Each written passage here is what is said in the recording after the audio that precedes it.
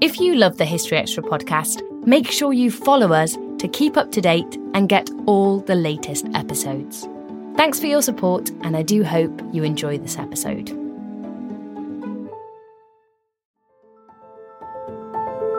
Welcome to the History Extra podcast. Fascinating historical conversations from BBC History Magazine and BBC History Review.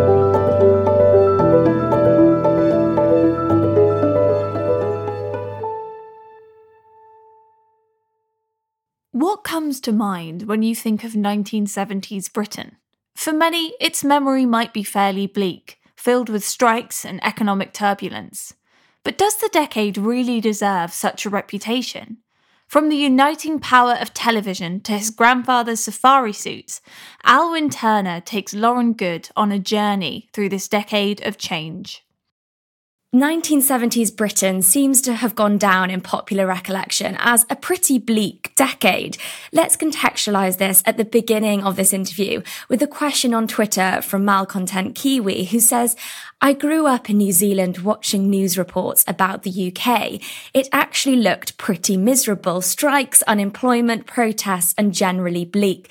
Was it better than it looked from the other side of the world? It was pretty bleak at times. And into that, I think one could also add the low-level civil war in Northern Ireland, which was really serious in the 1970s. Nearly 500 people killed in 1972 alone. And there was certainly a big sense of everything seemed to be going wrong.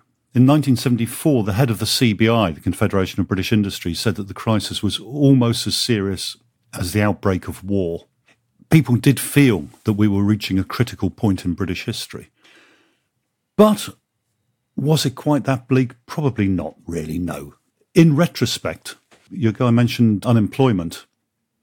By modern standards, unemployment was remarkably low. Crime levels were much lower than they are now. Wealth inequality was at its absolute record low. The gap between rich and poor has never been narrower. So there is a bigger picture behind the moments of absolute crisis, which certainly turned up in 1972, 1974, 1979. There were these critical moments where it seemed as if the country might be falling apart. But broadly, most people, for most of everyday life, it wasn't anywhere near as bad as it sometimes looks. And there was a sense of a shared experience in this. When things were bad, when there were strikes that took out the electricity supply, for example, everybody was affected. So there was a sense of coming together in times of adversity, and that's good. There was also a shared culture in a way that I don't think exists anymore. This is a time when you've only got 3 television channels. For most of the country, you've only got 2.5. There's quite a lot of the country can't even get BBC Two at this point. So everybody's watching the same TV shows, for example. And some of that has also lasted, I think, in the popular memory. Things like Morecambe and Wise, The Good Life, Fawlty Towers, the glory years of Doctor Who and Coronation Street. That was part of the texture of the time as well. And because I was young at the time, I still think it's the best period ever for popular music. You had David Bowie and Slade and Led Zeppelin and Pink Floyd and Kate Bush. Extraordinary artists that were appearing at the same time. So there was a bleakness to it. There were times when it felt as if we were really reaching a moment of absolute crisis in the nation's history. But broadly, everyday life, nowhere near as bad as it's sometimes painted. And in regards to the political atmosphere, there's quite a bit of change in the government in this decade. What parties were elected throughout the 1970s? Yeah, we've got used to long periods of a single party in power ever since then, but this was still at a time when there was a reasonable kind of turnover. You get one government and next election you get another. So 1970, the Labour government is replaced by a Conservative government. 1974, the Labour Party is back in. 1979, the Conservatives are back in. So there's a kind of swing between the two, which we haven't experienced since we've had these very long periods of a single party in power. So yeah, there is a turnover of politicians and a general feeling that none of them are working somehow. None of them have the answers to the problems that the country's facing. We had questions asking, why was there so much industrial action in this decade? It's something that had been growing since the mid-1960s. Part of it is there's a growth in union membership. It's a steady rise of people who are members of unions. Reaches a peak in 1979 where it's just about 50% of the workforce is unionised. So some of it was there were more people involved in unions and therefore strikes were going to be wider. Some of it is because behind that wave of industrial action, there was a long-standing problem of inflation. And inflation inevitably means that people are fighting over the money that is available. And the workforce was not inclined to take the hit on inflation. And so people were striking in order to maintain living standards that had already been achieved. And then there was just a growing sense of militancy that if the country wasn't working properly, then why should we be the ones to suffer? But it did grow. It did become a major issue. It had been something that even the Labour Party in the 1960s had tried to address by changing the law. At this stage, it was perfectly legal for workers to go on strike as a secondary issue within a dispute. So one firm has a strike and the workers from another firm were perfectly legally entitled to join that strike, even though it wasn't their dispute. Secondary strikes, sympathy strikes, these were legal. And the Labour government of the 1960s had tried to address that, had failed. The Conservative government of the early 1970s tried to address this, also failed. And that was also part of the problem from a government perspective, was that it was seen that unions had too much legal immunity. So the actions were much more widespread than they have been since. Because eventually in the 1980s, the government of Margaret Thatcher did address these issues and started to restrict the ability of unions to go on strike quite so easily. And the winter of 1978 to 1979 saw a wave of strikes, which is known as the Winter of Discontent. What was this? Yeah, this was when it got at its most acute. And again, it's about inflation, ultimately. Inflation hits a peak in 1975. It's over 25%. I mean, it's extraordinary levels of inflation. There was a great deal of talk at the time about how maybe we were heading towards Weimar Germany, that democracy could not survive levels of inflation like this. And the government response was to introduce pay restraint. So that the Labour government that was elected in 1974 started negotiating with the trade union movement and agreed that there would be a maximum pay rise for the coming year. And it was phrased either as an absolute figure of £6 per week or sometimes as percentage figures, 6% pay rise. And the idea that was the way to control inflation. And it worked to some extent. Inflation did come down from those extraordinarily high levels. But then in 1978, in the autumn of 1978, the government of James Callaghan, who was then the Labour Prime Minister, unilaterally announced that there would be a 5% pay policy for the coming year. And he hadn't negotiated this with the trade unions, and the trade unions therefore didn't feel bound by it. And strikes started in the late autumn of 1978 in private industry, people calling for 25-30% pay rises as opposed to the 5% official target.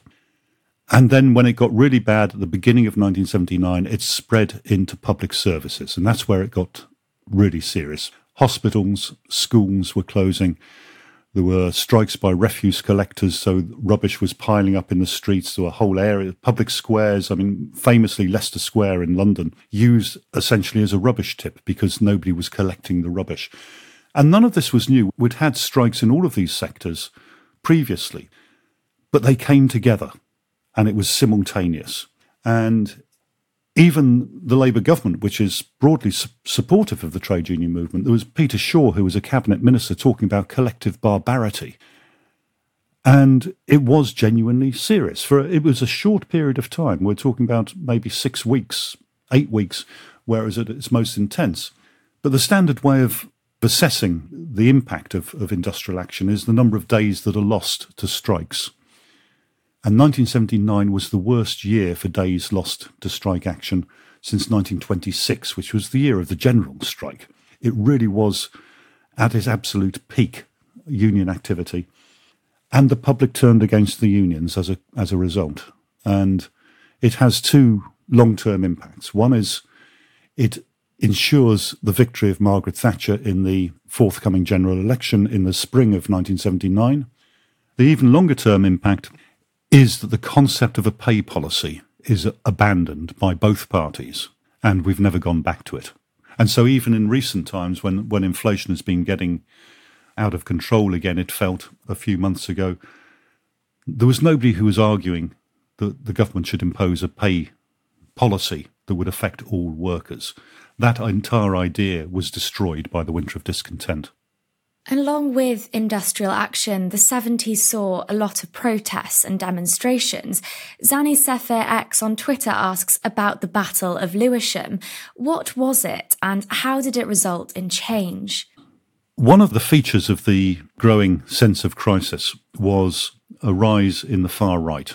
There's a party called the National Front was formed towards the end of the 1960s, and by the mid-1970s seemed to be making some sort of inroads into politics. It never got councillors elected, let alone MPs, but there were times when it was coming third in elections beyond the Liberals, beating them into fourth place. And the Battle of Lewisham in 1977 was an attempt by the National Front to march through the streets of Lewisham, and they were met by anti-fascist groups and by the far left. And there was a series of battles between the National Front and anti-fascist demonstrators, and then between anti-fascist demonstrators and the police.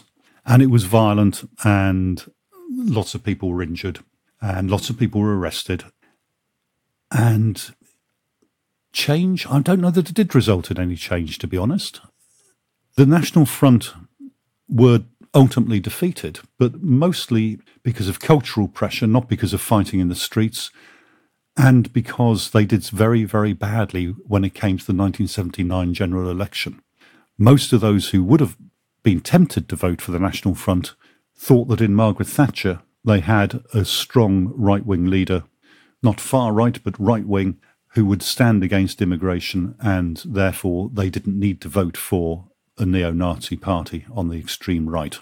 The 70s also arrives after and amongst conflict, and James Dallin on Instagram asks, how did war trauma affect society? We've still got a memory of the war. I mean, culturally, it is still massively important. The Second World War looms very large over this period, although by the end of the decade, I mean, the average age of the country in the 1970s is something like 34. So by the end of the decade, the majority of people do not have memories of the Second World War. But it is there. It is there as part of the warp and weft of society. It is in the culture. It is a constant reference back, and particularly because these are times when there are moments of crisis, and there is an appeal by politicians to the Blitz spirit, that we must all come together as a community, as a nation. And those appeals are to a large extent successful. People do have that cultural memory of a nation under attack. And it is something that politicians can tap into in a way that simply wouldn't work now. But we're not actually engaged in war. There are no conflicts apart from the troubles in Northern Ireland. British troops are not engaged in military activity. So it is more to do with the memory of what's been there in the past. And it does leave a very strong sense of the nation pulled together, we can do this, we have been through worse times. And also, I think, still the security of having occupied the moral high ground, which is very important in post-war British mythology, is to say 1940, when the Empire stood alone against the evil of the Nazis, there is something to be taken from that. There was a point to Britain. There was a meaning to what we were doing, and there was almost a sense of mission of keeping the concepts of freedom alive. That is integral to how Britain sees itself still at this period, and particularly because in the wider context, this is, by the 1970s, virtually all of the empire has gone, and what is left is rapidly leaving. And so it needs something to hold the nation together, to say that that was worth something, that despite the fact that the empire has now crumbled beneath us much more rapidly than anybody expected, there is still something to hang on to here, that it was, in 1940, an undoubted force for good in the world. And it's clear that the 70s was a decade of great change, and this spanned across many aspects of society. Setpiece on Facebook asks, what was the Industrial Revolution in this decade? There was a growth in computers and in mechanisation within industry, but it didn't really touch most people. I mean, it's also, in technological terms, I guess the great achievement of the 1970s is the moon landings and the space program, which is at its absolute peak in this period, in America, obviously. In terms of everyday life, I'm not sure that it was that enormous. This is a time, 1970, there's barely a third of the population has a telephone at home. It's not until 1975 that half the households in Britain have a telephone. It's not until 1977 that half the households in Britain have a colour television. And in both cases, with a telephone and with a colour television, you have one per household, even when you get it. So it's a communal experience of, you all share the phone, you all share the same TV set. So it's still, by modern terms, I mean, this is an extraordinarily primitive time. If you could afford it, there were new domestic appliances appearing. Deep freezers were very popular amongst those who could afford it, and the idea of buying large quantities of food, particularly at a time of rampant inflation, buying stuff in that will last you for several months, obviously has a deep appeal. But it's also a time when people still had twin-tub washing machines. A front-loading automatic washing machine that is now absolutely standard was still seen as a novelty and a luxury at this stage. So the technology is very simple. I mean, the closest we had to computers was pocket calculators. And I don't know, it still feels, looking back at it, that this was before a great revolution. It's still, things are trying to pick up from changes that have not really spread quite as widely as one might hope. And one change that did spread widely at the start of this decade was when Britain went decimal. How did this affect our currency? The old currency was, in retrospect, slightly complicated. You had 12 pennies to a shilling. You had 20 shillings to a pound. So a pound was therefore worth 240 pennies. Which does sound complicated, but of course, for most people, you've been growing up with this, it's so familiar that it didn't really register. That change onto a decimal system of 100 pennies to a pound seemed to a lot of people to be confusing. And because it's not a direct translation, 240 pennies shifting to 100 pennies, there's always going to be some anomalies within that, which were then rounded up, which adds to inflation. But we're attempting to harmonise with, with pretty much everybody, really.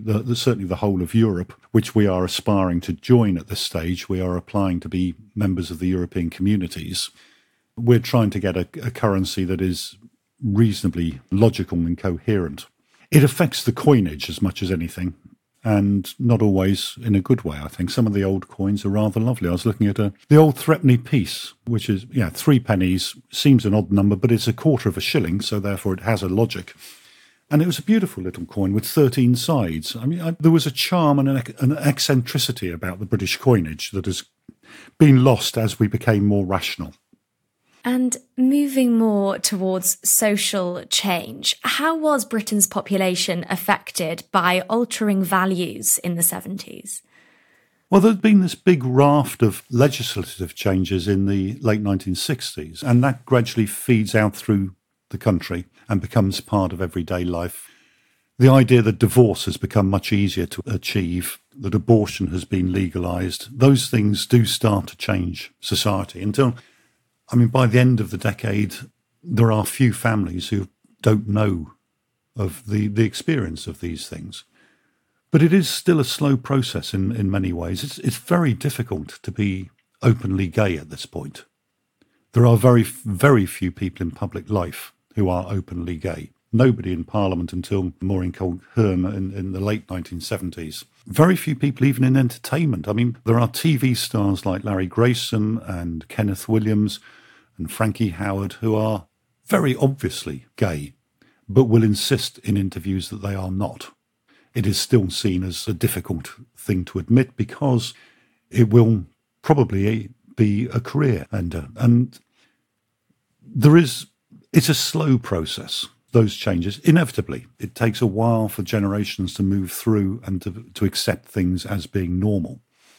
But there is a shift. There is clearly something changing. And let's explore the topic of culture in this decade. The punk movement involved teens and young adults rebelling against political and social norms. And we have a question on Instagram that asks, was punk really as controversial as it's been said it was? Yes, it was very controversial. And some of it is, going back to the previous points, is because it flaunted British decline. It used images of the Union Jack torn up and then sewn together with safety pins. That kind of imagery of taunting Britain with its decline in the world, that is undoubtedly hitting at cherished self-images of Britain. However, it was controversial, but it was very, very small. There were very few people who bought into punk. Very few people bought the records, frankly, with the exception of a handful of groups. I mean, 4 or 5 bands that actually managed to sell records. It was not a popular movement. It was expected by the record industry that punk was going to be the equivalent of the great beat boom of the 1960s, and it simply was not. It did not get anywhere near that level of penetration, let alone of exports to the rest of the world. The importance of punk, I think, only becomes apparent in later decades. It does have a very, very long-term impact. It changes the nature of culture quite substantially because the few people who are really into it become quite important and people start to be inspired by the image of it. I think you can see it in the growth of alternative comedy, which starts in 1979, the idea of this politicised comedy that is railing against the establishment, the light entertainment that is seen on television. That is inspired by punk, and it is much more popular than punk. Punk is a form of agitation, but it never ever gets anywhere near being a mass movement in any way whatsoever. And we've had a question that asks, what was fashion like in the 70s? It was terrific. The 1970s acquired a reputation of being a standard phrase, the decade that taste forgot. But that was in the 1980s, and the 1980s gave us rah-rah skirts and leg warmers, so they had nothing to boast about. 1970s fashion was terrific as long as you were young, in the same way that 1960s fashion was terrific for young people. The problem in the 1970s was that actually the middle-aged and even older started wearing fashions that would have suited a young person rather well and did not necessarily look so wonderful on an aging body. I remember my grandfather, who was in his 80s, buying a safari suit with flared trousers, and it really was not a good look on an old man. On a young man, it was wonderful. When you saw David Bowie wearing massively pleated trousers, 32 pleats at his peak, the sheer volume of the material involved in this was extraordinary, but you did have to have the figure to do it in the first instance. And you spoke a little bit about television earlier on in this interview. How did the rise of TV make changes in society? TV is the shared culture by this stage. The vast, vast majority of people in all social classes see television as being their primary form of recreation. So it has a huge influence. And because, as I said, there are so few TV channels, everybody is watching the same stuff. And that does produce a unity. There is a national culture in a way that we do not have anymore because the multiplicity of outlets and the fact that television is only one dimension of our entertainment repertoire, that's no longer the case. But it was the point that everybody was watching the same shows. Everybody was participating in the same stuff. And within that, I think it influences how people see the world. Very rarely is it in explicit political terms because most of the TV that is consumed is not factual. It is entertainment-based, it is drama, and it is comedy and music. And these things do not directly address party political issues. But the attitudes within them, I think, are very powerful. You see in the sitcoms of the time, you see a great many discontented individuals who feel that things are going wrong. I mean, people like Rigsby in Rising Damp, Basil Fawlty in Fawlty Towers, these kind of characters who rail against the state of the nation. And that must have a long-term impact, I think. And most of those characters, had they been real, would have ended up voting for Margaret Thatcher in 1979. as the agent of change, because the depiction of Britain on popular television was of a country that seemed to be grinding to a halt, and therefore something needed to be done. And finally, Alwyn, in light of all we've discussed here, the politics, the change, the shifts, can you see any similarities between the 1970s and now? Well, I mean, there are certain common themes, I guess. I mean, we have recently experienced serious inflation for the first time in several decades, nowhere near the level of the 1970s, but still, it's something that has changed us as a country because there's been a fall in the standard of living, and that's something that we were used to in the 1970s. We've had fuel crises, again, very similar to where we were in the 90s, except then it was mostly to do with oil and with coal. And there was a feeling then, as I think there is now, that politics and the political system and the politicians who inhabit that system are simply not really up to the job, that they are not capable of managing the crises that we face. And I think that's still common. But no, I mean, generally, it just felt so very, very different at the time. And I think some of it is to do with that idea of a shared culture, that we are all experiencing the same thing.